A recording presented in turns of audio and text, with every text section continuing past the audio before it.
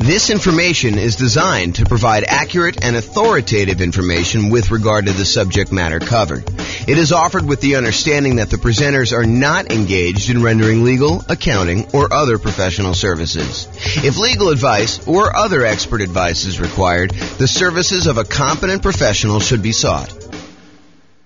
Welcome to the Mobile Real Estate Investing and Real Estate Financial Planning podcast.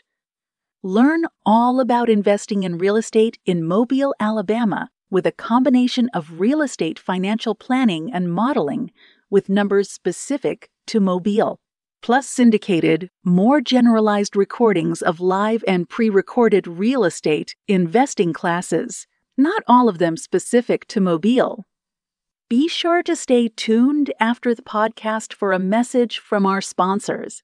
All right. Well, welcome and good morning. This is James Orr, and this is a special class. So just got back from my vacation, tropical vacation, and had a voicemail message come in from someone who wanted to hire me to do some consulting on a value add multifamily property that they recently bought.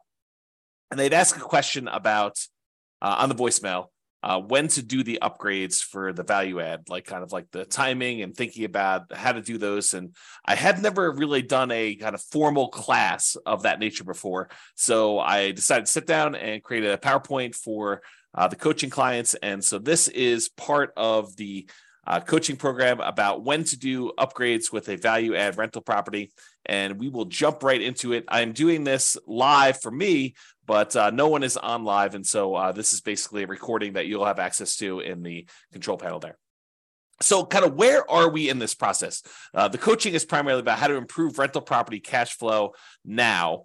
And if you think about that, it's this kind of visual that we have of all the different stages for when you're acquiring a property.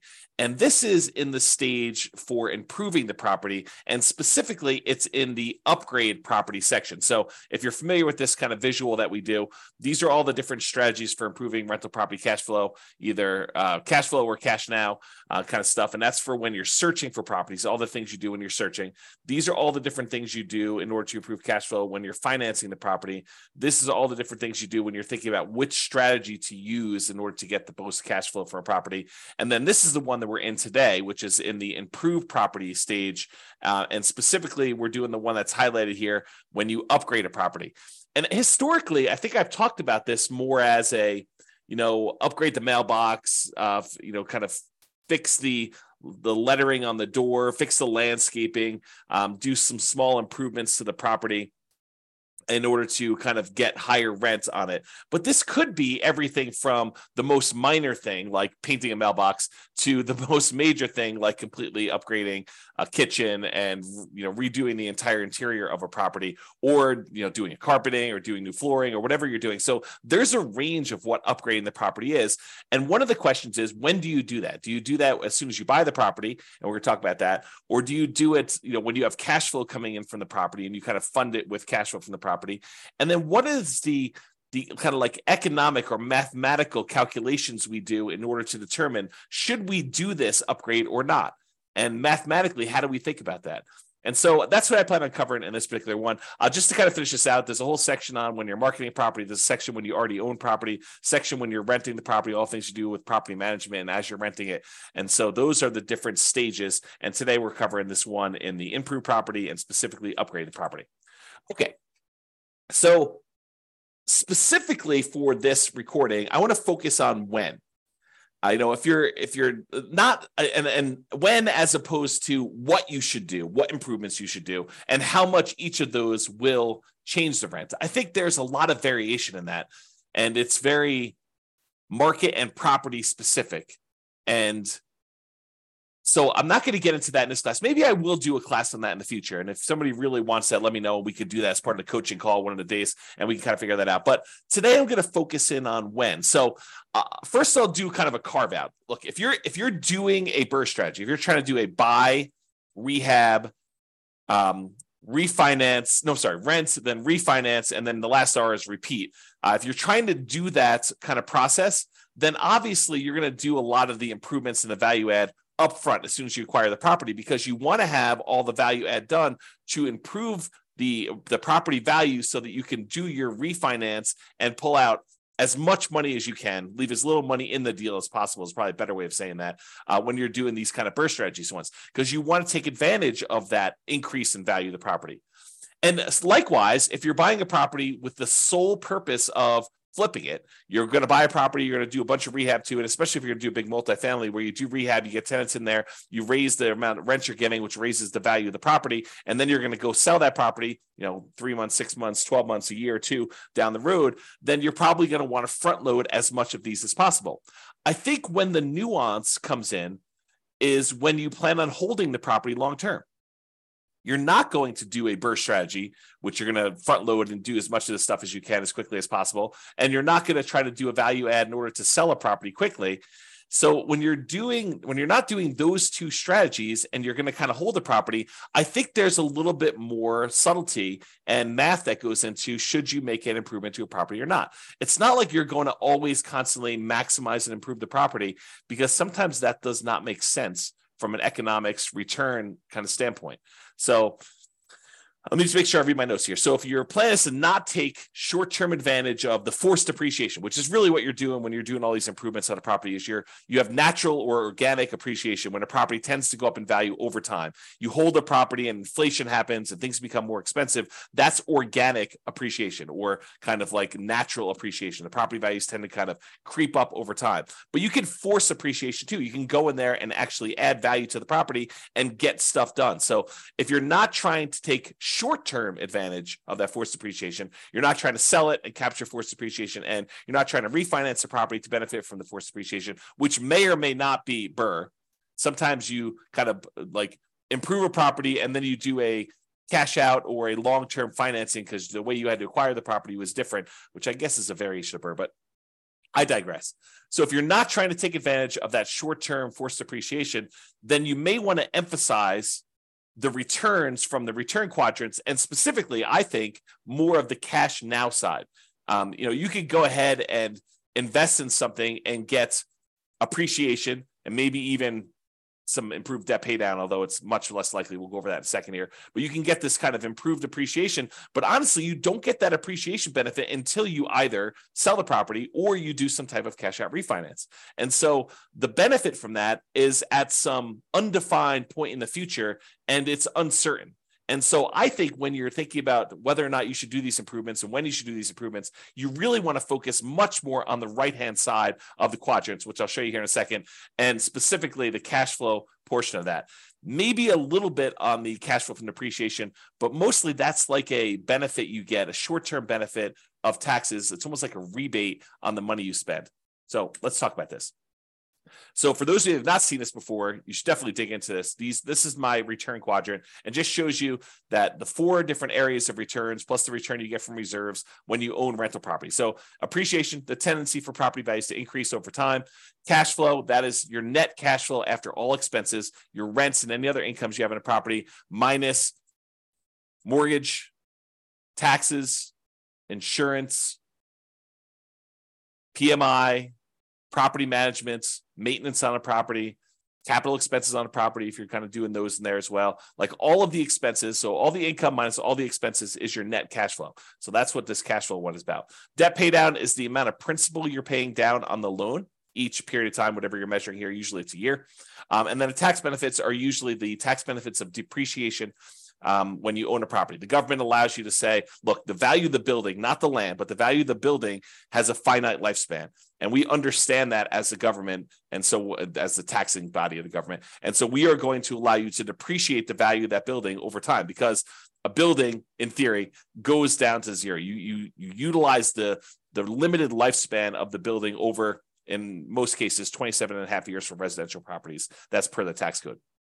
So those are the tax benefits you get. And a lot of times we look at that historically as the cash flow you get from those tax benefits. So it's not just the raw amount that gets depreciated. It's the amount that gets depreciated times whatever your tax rate is, which means this is the amount of money you get back on your taxes, or that you don't have to pay in on taxes from other income you're getting, like rental property income or from your job in some cases. So those are the 4 different areas of return. And then we have reserves, which you get a return from that as well. So the total of it is written in the middle of all 5 of these. And that's kind of how we visualize that. So by improving a property or adding upgrades to the property, we're often improving 3 quadrants in terms of dollars. So if you think about the return quadrant, we can measure it in several ways. We could say, how much in dollars did the property appreciate?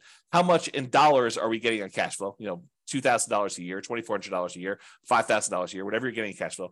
How much in dollars are we paying down the loan? And how much in dollars are we getting in terms of cash flow from depreciation by owning this rental property? And then how much in dollars are we getting as a return on the reserves we need to set aside in order to prudently invest in this property? So if you think about it, you can have dollars, return in dollars quadrants, or you could have return on investment. So you could say, hey, look, this property went up $5,000 in this year, and I had to invest $100,000 in order to buy this property. So now it's a return you're getting, the $5,000 in return, divided by the amount you invested in order to acquire the deal, which is now a $5,000 divided by $100,000, and it gives you I think if my math is right, a 5% return from appreciation. And you can look at that for all of these. You could say, I'm getting $5,000 a year in cash flow on a $100,000 investment. So my return from cash flow is 5%. And so all of those are return on investment. And we typically use that when you first acquire a property. So when you first invest the money in order to do the deal, because it doesn't make sense in my mind to say 10 years later, okay, now I'm getting $10,000 a year in cash flow on this particular rental property, and I had to invest $100,000 10 years ago to get that. The further you get away from when you first make that investment, the less the initial amount you invested in the deal matters. I think the longer you get away from it, the more you need to think about how much am I earning from appreciation and cash flow and debt pay down and tax benefits and reserves on how much equity I have in my property. So after you buy the property, shortly after you buy, we switch, in my mind, from thinking about it as in terms of return on investment, and we start thinking about it as return on my equity in the property. And for more advanced people, if you've heard me talk about this before, it's not even technically, in my mind, return on equity. It's return on the equity you'd walk away with if you sold the property after all of your expenses of sale, your real estate commissions, your closing costs, any depreciation recapture tax, and any capital gains taxes. All of those expenses need to be subtracted out of the equity you're getting. And so really, when I think about it, like more advanced strategy is the returns you're getting divided by the return, divided by your true net equity after all expenses. Okay, but now I've digressed. The reason why I wanted to tell you that is there's really 3 flavors primarily that we talk about for these return quadrants. One is return in dollars, the amount of money that the appreciation, cash flow, debt paid out, tax benefits went up. The return on investment, when you first acquire property, the amount of money you're making on the property divided by how much you had to invest in order to do that. And then once we've owned a property for a while, it's now return on equity, or what your return is divided by how much equity you have in the property. So let's first look at dollars and see how this is impacted by doing this forced depreciation, by doing upgrades to a property or improvements to a property. So this is just the appreciation quadrant we're talking about now. As we improve the property, we often force the property to be worth more. I mean, think about this. You go into a property and you replace the carpet, or you add a new roof, or you add a new furnace or something like that. Don't you, in theory at least, improve the value of the property? Now, from an appraisal standpoint, it might be tricky. However, with multifamily properties, a lot of times if you're able to get more in rent because of the way that they can calculate what a property is worth based on a cap rate, we can now say that because rent is more, now the property is worth more. This doesn't apply nearly as much to single family homes, probably even duplexes, triplexes, and fourplexes. The more properties you get, the more units you get, the more this cap rate idea and valuing properties using cap rate can matter. So the more rents we get on a property, the more the property is worth. When you and to a lesser degree with things less than 5 units, but more commonly with 5 units or more. So with these kind of like single family homes, duplexes, triplexes, fourplexes, a lot of times improving a property in order to increase rent is not going to necessarily directly improve the value of the property. Really what we use to determine value for properties on like single family homes, duplexes, triplexes, and fourplexes are comparable sales. So you have to have another property that is a single-family home another single-family home if you're comparing it to a single-family home, or another duplex or 2 or 3 sell that is similar to your duplex so that you can use that to determine value, or triplex is the same thing, or fourplex is the same thing. So you have to use the like-type properties. And there are lots of exceptions for how you calculate this value, which we're not going to go into here. But that's the idea, okay? So as we improve the property, oftentimes we kind of increase the value and make it worth more. So for example, if you are buying properties and they are all really old 1970s vintage type properties, and you're comparing them to those properties might be selling for a certain price. But if you completely rehab your property, upgrade the kitchen, upgrade the bathrooms, upgrade the flooring, upgrade all the windows, upgrade the roof, upgrade the furnace, the heating and air conditioning, HVAC, if you upgrade all that stuff, now you should be comparing that property to similar properties of similar quality. And so you might get an increase in value by doing comparable sales approach. Usually for these multifamily properties, by improving the value of the property and getting more rent, you're able to get more value through the cap rate calculation determination for value. Okay. So the raw dollars, when we do this kind of upgrade, the raw dollars in appreciation goes up. Your property was going up, $3,000, $5,000 a year, whatever it was kind of going up, nice, slow and steady. I guess it's this way, slow and steady to the right, up. But now when you come in there and you add an investment of $10,000, $20,000, $30,000 to do improvements to your property, you might get a significant step up in appreciation for that year. And then from there, it tends to grow at whatever that rate is. So you spend $10,000, now maybe your property is worth $20,000 more, as just a hypothetical example. Don't use those numbers as like a guide and say, for every 10K I invest, I'm going to get 20K out. You have to do the math, and that's what we're going to talk about here a little bit later. Okay. So if you're doing that, though, you put $10,000 in, you're going to get like an improvement of, increase in value of $20,000. That's a step function increase in forced depreciation. So if we think about that, this extra $20,000 return in dollars goes here. So now we saw a bump up in the amount we saw in appreciation. Now let's look at cash flow. So a lot of times by improving the property, we can often increase the income we get on the property. And as a side note, and often additionally reduce the vacancy, because a nicer property, this is not a universal rule, but I think it's a trend. It's kind of like it's correlated, highly correlated. So oftentimes when we improve a property, we make it much nicer, we often reduce the vacancy, becomes more desirable. People want to stay there longer. People want to get in there quicker after you've got people move out, so you have less vacancy there. So like your vacancy tends to be improved, reduced. Also, depending on what upgrades you do, you may see a decrease in maintenance on the property. So not only can you get more in rent, but you have less vacancy. And because you put in tile flooring instead of this really old ratty carpet that needs to replace every couple of years anyway, now you have a upgraded tile floor, which tends to last a little longer. So your overall maintenance budget may go down slightly. And your property management, those calls for maintenance, those calls for improvements, the kind of tenant turnover and the tenant problems you have can also be slightly reduced. Not significantly, but a lot of times slightly reduced when you have this improvement to the property that make, depending on the improvement, of course, right? Now, as a side note, sometimes the improvement or upgrades you're making involves a short vacancy, right? A lot of times investors that own a property already, they're going to wait for their property, the current tenant, to vacate the property. Then they're going to go in there and they're going to do the rehab that they need to do in order to do the upgrade improvements. Then they're going to start over with a new tenant at a higher rent. Most of the time, they're not going to go in while a current tenant is in place and improve on the property, right? We're not going to go ahead and voluntarily evict the tenant who is already paying and paying on time to go in there, improve a property, and get someone else in there. Sometimes we might if we're trying to sell a property very quickly, but most of the time we're going to do this from cash flow. We're going to have the natural turnover of tenants dictate the pace at which we do the upgrades, both the natural turnover of tenants and also the amount of cash flow we have available to do this. Because if you don't have extra cash sitting on the sideline that you can invest to do this, you really have to fund it internally from the cash flow on the rental property. Okay. So sometimes though, when you get the tenant to vacate, you now have a month, 2 months, 3 months, depending on how good you are at getting rehabs done, how quickly, in order to get this property rehabbed and then back on the rental market. So sometimes we have a short vacancy, which might result in temporary cash flow dip while you're doing the improvements and finding a new tenant at the higher rents. So some periods of time, there's that. Okay, in addition, this increase in income, especially for multifamily properties, which we talked about, is the primary driver for increased property value.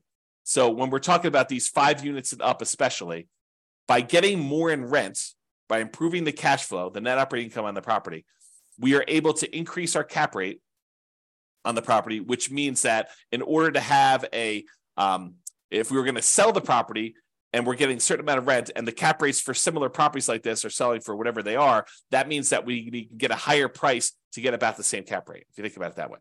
So for properties deriving value from income using calculations like cap rate is what I had as a comment there. Okay, in some cases, improving the property will also result in taxes and insurance bumping up a little bit, which will push back slightly against improved cash flow. So to kind of give you an entire view of this whole thing, yes, by improving the property, we often get a bump in rent or other income on the property, depending on what we're doing. And additionally, as a benefit, we sometimes get reduced vacancy, sometimes get reduced maintenance, and sometimes get reduced need for property management, less calls for maintenance, less calls for issues going on with the property. So those are the kind of bonuses. But when you do improve your property, sometimes the tax man comes and reassesses your property and says, now that your property is improved, it's worth more. Your property taxes will go up a little bit, and that can push back a little bit against the gains you had in those other areas we talked about, the rent, the vacancy, the maintenance, the property management. Okay, so sometimes taxes will go up. And because it will now cost more to repair things on your property, sometimes your insurance will go up a little bit more too, right? You no longer are got a really low-end property that doesn't cost that much in order to kind of keep upgraded. And now your property is much nicer and more improved. And so your property insurance may go up. These are relatively minor, unless you do major rehabs, but these are usually relatively minor pushbacks against that improved cash flow. But in order to give you an entire picture of what's going on, I did want to talk about that slightly. Okay. This is a really small note. This is me getting crazy with the minutia. Sometimes by having these increased taxes and insurance, that means your expenses on the property kind of bump up a little bit, which does mean that the amount of money you need to keep in reserves kind of increase. If you say to yourself, hey, look, I want 6 months of reserves on a property of all my expenses on a property that I'm doing. Well, if your taxes and your insurance go up a little bit, then obviously you need to have a little bit more insurance. But we're talking about really, really small numbers. And so the return you're getting on reserves can also be affected as that as well, which means that your overall return is probably going to be impacted as well. Okay, we talked about that. All right, so we talked about appreciation. We talked about cash flow. Now let's talk about the tax benefits. So some of the improvements you make, you may be able to write off the entire amount in the year that you make them. And talk to your tax advisor about where the threshold for this. It's usually a safe harbor provision, which says anything under a certain dollar amount, you just write off in the first year. But talk to your tax advisor to get the most up-to-date ones. Others will require you to spread it out over several years. So some of these things are going to be considered improvements that have a certain lifespan. So you're going to do something that costs more than the safe harbor threshold, and you're going to have to write off the expense that you had over 5 years or 7 years. I don't even know the tax code. I'm not a tax expert, but they write it over a certain period of time. So you can't just write it all off in the same year. So you will get some improved tax benefits, either an immediate one or ones for the next, whatever number of years, 5 years or so. So this can improve your tax benefits from depreciation in the short term to midterm kind of range of time. But realize you're really just getting some of the money you spent back in taxes. It's not like you are making money on this, right? It's not like a amplified return. You're spending money and you're getting some money back on taxes. So it's sort of like a rebate on what you spend, a kind of refund of some ways of the improvements that you made. So I would heavily discount the importance of this return as you think about the whole thing, right? So that's just kind of my comment there. All right, so now we talked about this. So instead of just looking at, the dollar amounts we made, how much appreciation we saw by doing the improvement, how much extra cash flow we saw by doing the improvement, and how much extra tax benefits we saw. Really, instead of looking at the dollars amount, what we really want to look at is how much they improved by how much we needed to invest in order to get that return. So like a return on investment quadrant, if you want to think of it that way. When you choose to invest more money to improve the dollars in return, you invest money in order to get a higher rent on a property, for example, it may help or hurt you with the rate of return you're getting on that investment, depending on how much you needed to spend to do that. Let me give you an example to explain to you what I mean, okay? So a baseline cash on cash return on investment calculation. This is just a really simple example to show you what I'm talking about here. So you're making $1,000 per year in cash flow on a $20,000 investment that you made in order to acquire this property. Okay, that's a 5% cash on cash return on investment. $1,000 divided by $20,000 gives you a 5% cash on cash return on investment. Nothing tricky here. All it's really simple, straightforward stuff. But what happens if you choose to add an additional $5,000 to optionally improve the property? So you spend $5,000 to make some type of improvement or upgrade to the property. How does that play out with the return you were already getting? Okay, so if by doing the $5,000 in improvements, you can get an extra $500 per year in cash flow. So for example, actually I have a typo here. I'm going to correct it so that I can just do it. Okay.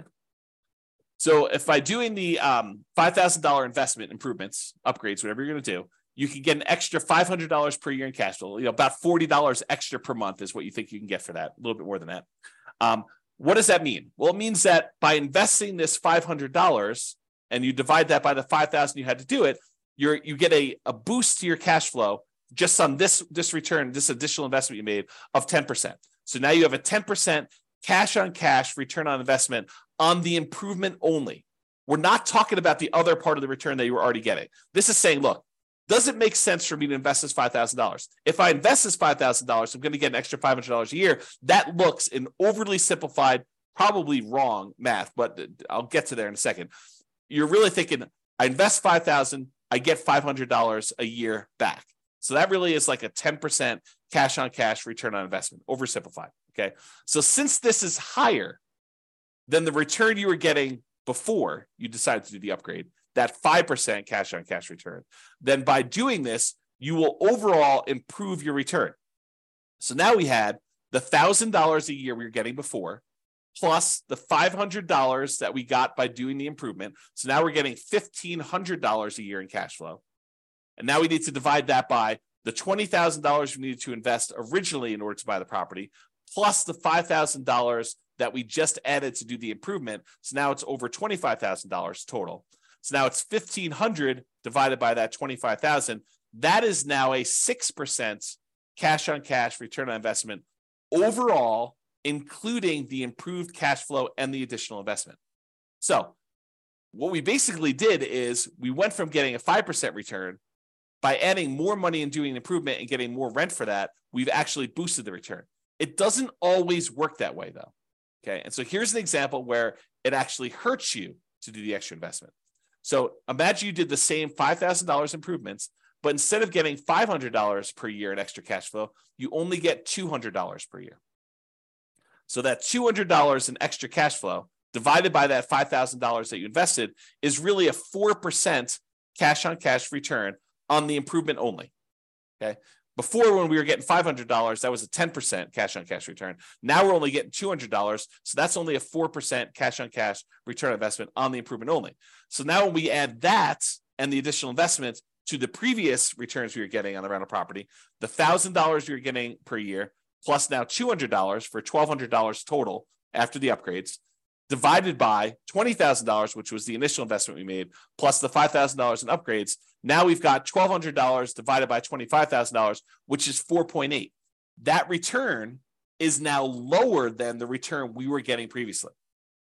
So you think about this. You said, look, I'm going to invest $5,000 and I'm going to get this, additional $200 a year in cash flow. That's not good enough to actually improve what you were already getting. You're getting a lower overall return. You're getting more cash flow. You're getting $1,200 a year when before you were only getting $1,000. But this is really like you're hurting your overall return when you look at it this way. And that's just what I want to point out is, so there are times when it does improve your position, and there are times when it makes it worse. And that's what you should realize. So with that being said, this was just looking at that one cash flow part of the return, the cash on cash return on investment, assuming you did these improvements as part of the purchase. Because remember, we're doing this like really early on, so I'm using that return on investment thing.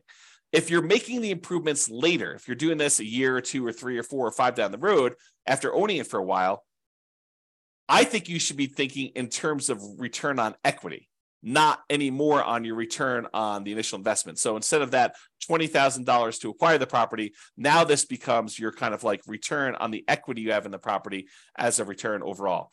And by doing these improvements, because a lot of times doing the improvement actually increases the value of the property, it increases that appreciation like a step function, that means that your equity has increased. So this could hurt your return even more if you think about that. Okay. So don't get too caught up on this. I just want you to understand this is not a super simple, straightforward calculation that we do. And this is why I think not a lot of people tackle this, right? It's like it's highly nuanced if you really step back and think about it and think about like, well, really, what do I want to improve? Do I want to improve my return on initial investment? No, because I don't think that matters anymore. I really want to think about what my return is on the equity I have in my property and probably specifically return on true net equity. But then you have to think about how this impacts your overall equity if you're going to do that. Okay. So let's go through an example of like how to make this decision. So if you need to make improvements for property, I'm going to step back for a second. If you need to make improvements, health and safety reasons, or to make the property ready, rent ready for the next tenant, just to do the bare minimum to get it to the point where it's like ready to go, it's getting back to the normal state it was in, you can do that. I mean, however, you can do that like no matter what. Don't like think about a calculation for that, right? If it's health and safety or you're doing rent ready, you got to spend the money in order to get your property ready for the tenants or to put make sure that the tenants are safe in your properties. Okay. However, if you're doing optional improvements, you're thinking about upgrading a kitchen or replacing flooring with something higher end or something like that. In general, and to simplify, I'd like to improve the property when, here are some criteria. Number one, this will improve the value of the property. So there are probably exceptions to this, but in general, what I like to think about is, will this make the property more valuable overall?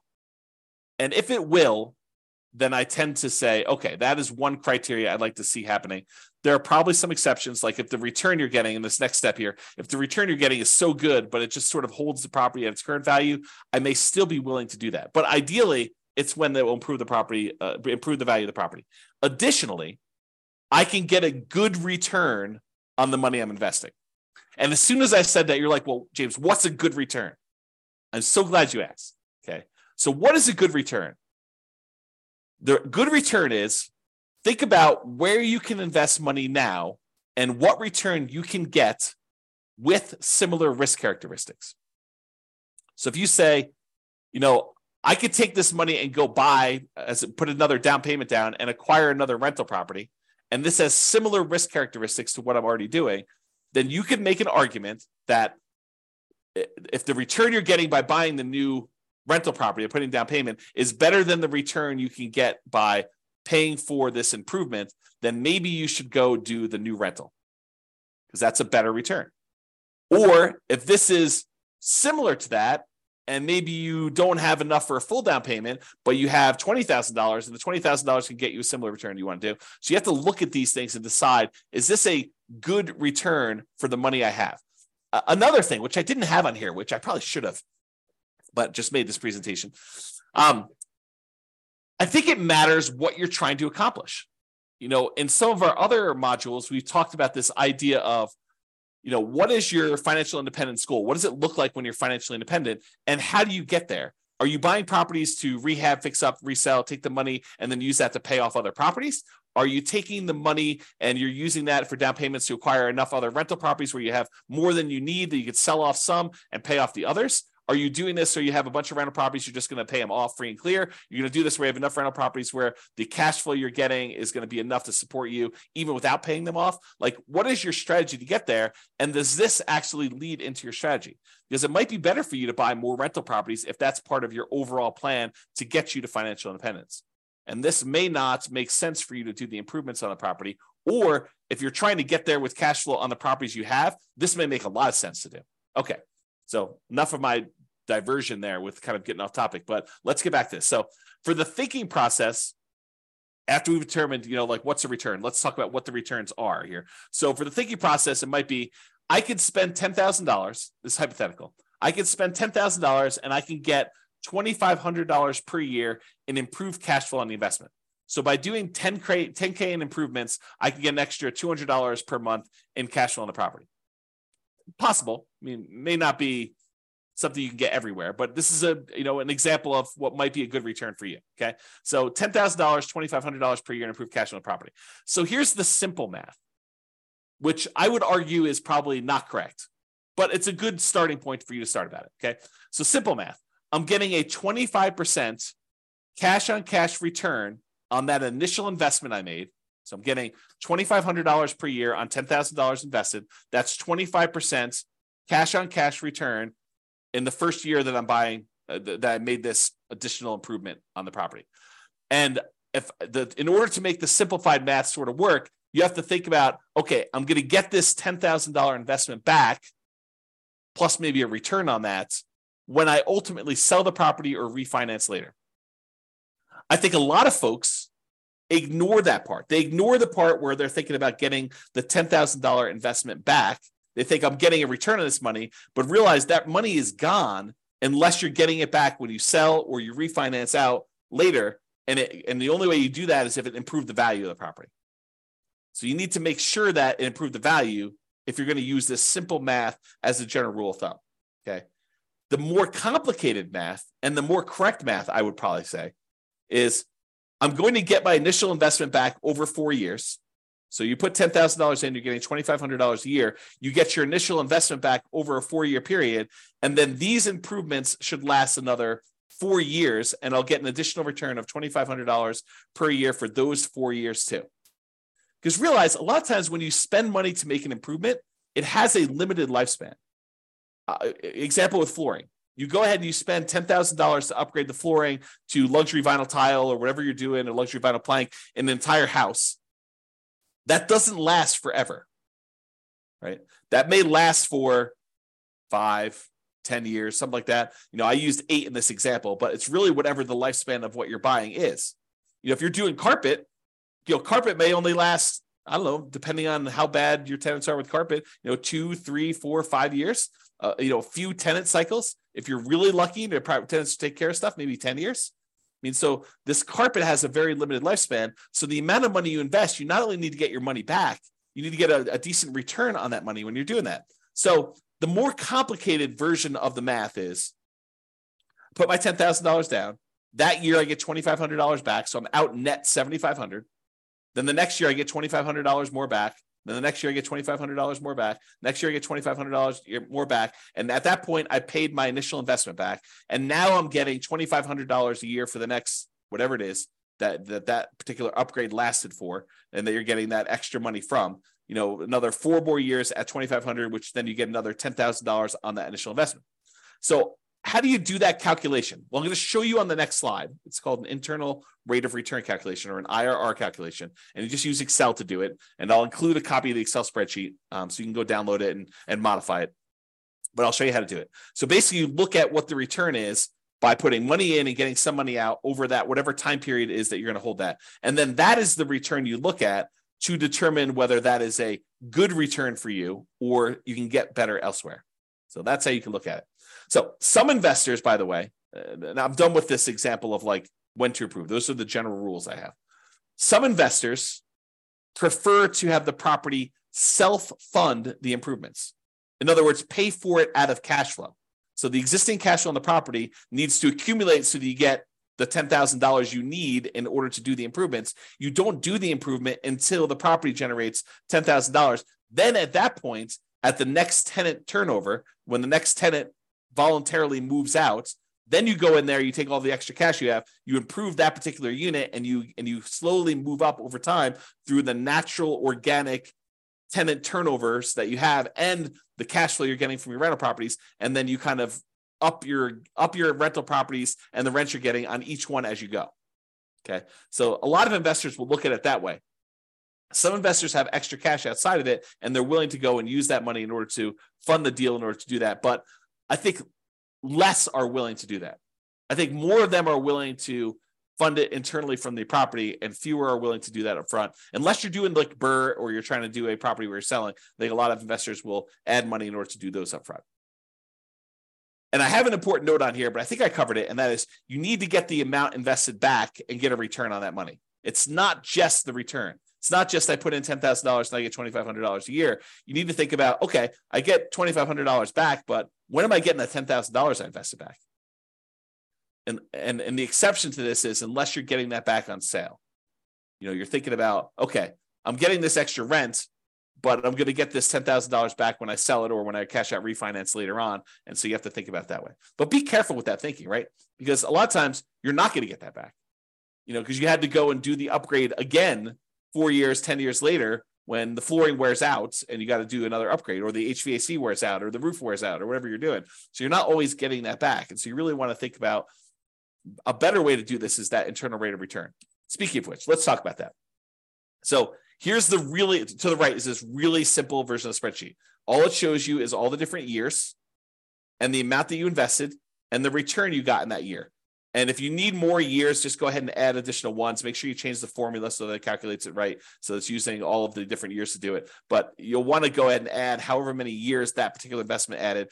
And in some cases, it's more complicated than this, right? Like you invest $10,000 now and $4,000 3 years from now, and you got $2,500 back in the first year, or maybe less in the first year because you had some vacancy time. So maybe you get $2,000 back in year one, and then next year you get $2,500. Next year you're going to get $2,600. Next year you get $2,700. You can change all these numbers, and it will do the right calculation for you. That's what internal rate of return does. Internal rate of return is, if you think about it this way, it allows you to calculate the return when you have irregular money in and irregular money out. So it takes into account that you put in money in year one, but you might have to put in more money in year 4 or year 5 or year 6 or all of those. And you get certain amounts of money out in year 1, 2, 3, and they could be different in each of the years. And then how do you look at all of those inputs and outputs, money in, money out, and figure out what your overall return is on that whole thing? That's what this is about. So you spend the $10,000. What I've modeled here is I spend $10,000. I got $2,500 a year for 8 years. So my net investments in year one was $7,500. In fact, let me correct this because this is bothering me a little bit. There we go. Oops. Okay, now it's a little bit clearer. So you basically have $10,000 invested, $2,500 you got back in that first year. So you had a net of $7,500 out in the year one, and then you have $2,500 net out in years 2 through 8 because you didn't have any additional investment any of these other years, and that gives you an internal rate of return of 27.12%. So according to Excel, just plug these numbers in Excel, it'll pop out the number for you, and it's telling you you're getting a 27.12% return on that initial $10,000 investment if you actually did this investment and you got money in this kind of timing. So that becomes the question. Is 27.12% a good return for you? Could you invest $10,000 somewhere else and earn 27.12% per year internal rate of return with similar risk characteristics? Okay, so that's the way to think about it. All right, so in conclusion, this last slide. In conclusion, when do you do upgrades on a value-add rental property? If you're trying to do BRRRR, the buy, rehab, rent, refi, and optionally repeat, you probably want to do them right away. There's not really much of a question there. If you're looking to sell the property, probably want to do them either as soon as possible or just long enough in advance of the sale to document improvement in rent to justify a higher sale price. So sometimes it takes time from once you do the thing to show I've got this record of rents, and then you got to document it, and there's some negotiation there. But you want to be able to document it, so you need to figure that out with your real estate agent. Or if you're looking to keep the property, in general, at a reasonable pace between tenant turnovers. So as tenants turn over in your property, you would consider what improvements to make there and what your return you would earn by doing those improvements and whether that is worthwhile doing. Some investors will want to have the property self-fund these improvements from cash flow between tenant turnover. So you accumulate enough cash from the property that it's generating that you take some of the money and you do this. Now realize, if you're doing it as we suggest, you're putting aside money for maintenance on a property already. Now, this isn't always maintenance. You want to be careful you're not spending, maintenance for a roof on an upgrade of improving a kitchen, right? You want to make sure you have enough money set aside for maintenance on things that you're doing on a property. But a lot of times we have money set aside for some of these things or to help with some of the costs. Some investors want to have the property self-fund improvements from cash flow between tenant turnovers. I already said that. Some investors will look at adding additional capital to make improvements by doing a return calculation on the additional capital invested and the improved return. So kind of we talked about before, you're going to put the money in. What return are you getting on that money? And is that going to help your overall return? And is that a good return compared to where you could put that money elsewhere? I think those are the considerations you have. Okay. If you have any questions on this, join one of the coaching sessions and we'll go ahead and get your questions answered for coaching clients. This has been James Orr. Thank you very much. Bye-bye for now. With home prices up, mortgage interest rates up, and rents up, but not quite enough to counteract the higher prices and interest rates.